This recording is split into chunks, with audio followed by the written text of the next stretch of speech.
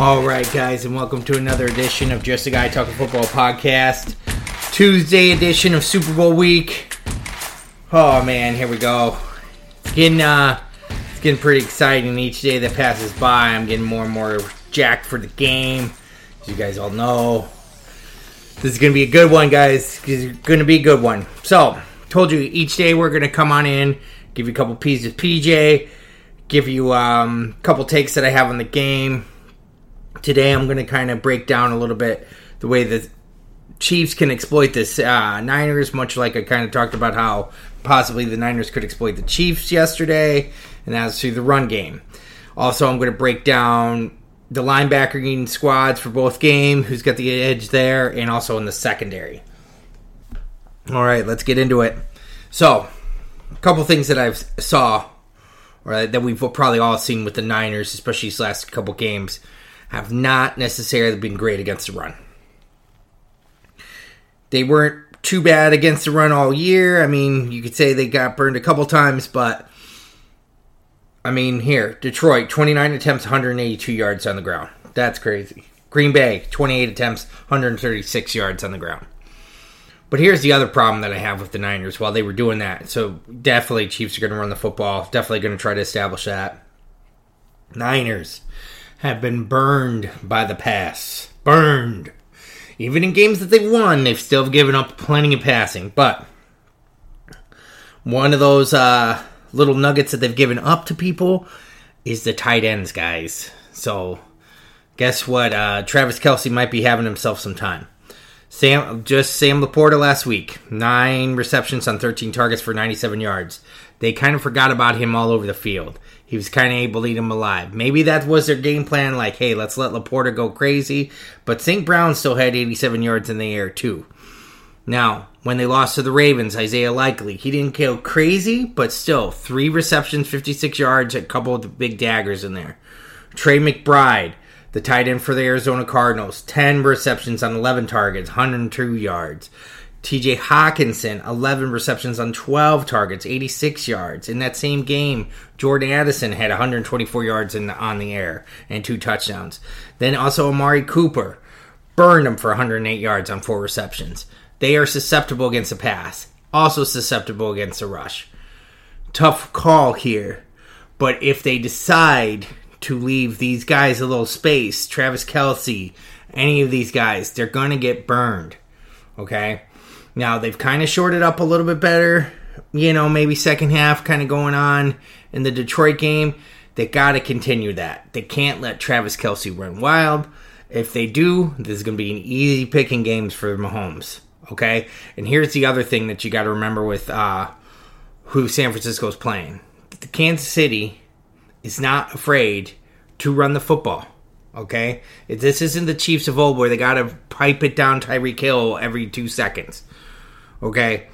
This is a Kansas City team that's not afraid to win ugly, if you will, okay?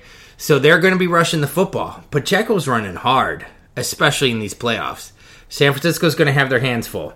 So, intermediate passing game, San Francisco's got to try to calm that stuff down. They don't necessarily get killed deep, but the intermediate passing game is a dagger for them.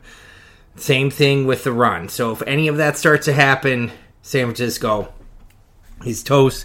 Kansas City is your winner. Just wanted to kind of go over some stuff. I want to be fair to both sides. Give you a couple things of what I saw why Kansas City could lose if done right. Here's what San Francisco could lose if done right. Okay. Let's get into this linebacking crew first off for both sides. 3 starters, both sides. I'm just kind of going to go into the starters. Who's got the edge? So on San Francisco's side, you got Fred Warner, Dre Greenlaw, and Burks. And on the Kansas City side, you got Bolton, Tranquil, and Willie Gay. Who's got the edge there? I'm gonna lean towards San Francisco on this one. Fred Warner and Dre Greenlaw are monsters. Burks good too, but they are just all over the place. Now, they had a couple interesting, I think it was Warner that was trying to drag down Jameson Williams in that game against Detroit. Just couldn't do it. So it wasn't a good look for them, but they have been monsters in all over the place. Double-digit tackles, that kind of thing. Now, the Kansas City side, Bolton, Tranquil, both been playing great. So is Willie Gay. I can't emphasize enough how great Tranquil's been playing. Sorry, Tranquil's been playing. Dre Greenlaw's been playing great too. But I'm talking about Kansas City here. So, which edge should I give? I'm going to give it to San Francisco. It's a close one, though, guys. It's a really close one. But I think Warner and Greenlaw make up... it's kind of some of the best tandem in the NFL. Okay? And they've definitely... I don't think that they've had struggles because of those guys. All right, secondary. Charvarius Ward on San Francisco. Lenore, Tayshaun Gibson Sr., and Brown. Those are your two cornerbacks with your two safeties following. Then in Kansas City, you've got Watson, you got Ladarius Sneed, you got Justin Reed, and you got Edwards. And as well, you got McDuffie coming off the nickel. Edge here. Who's got the edge for me? I'm going to lean towards Kansas City in this one, guys. Sneed and Reed are definitely great players. Sneed had that great punch out right at the end zone with Flowers last week.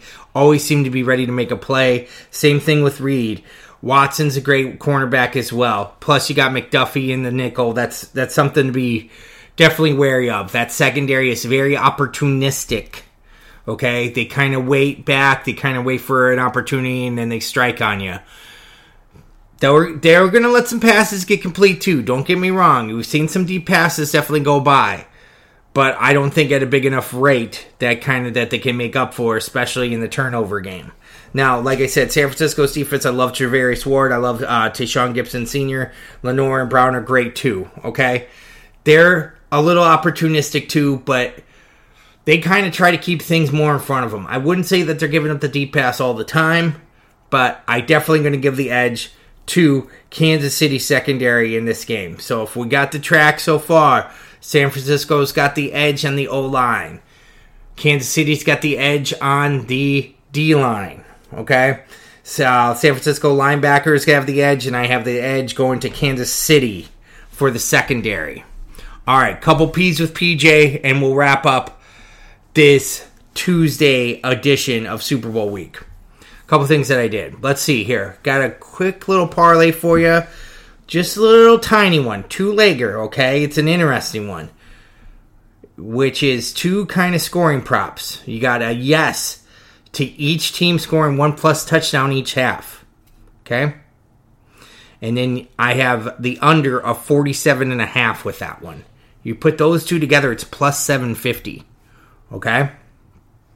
Next up. Total touchdowns over 5.5.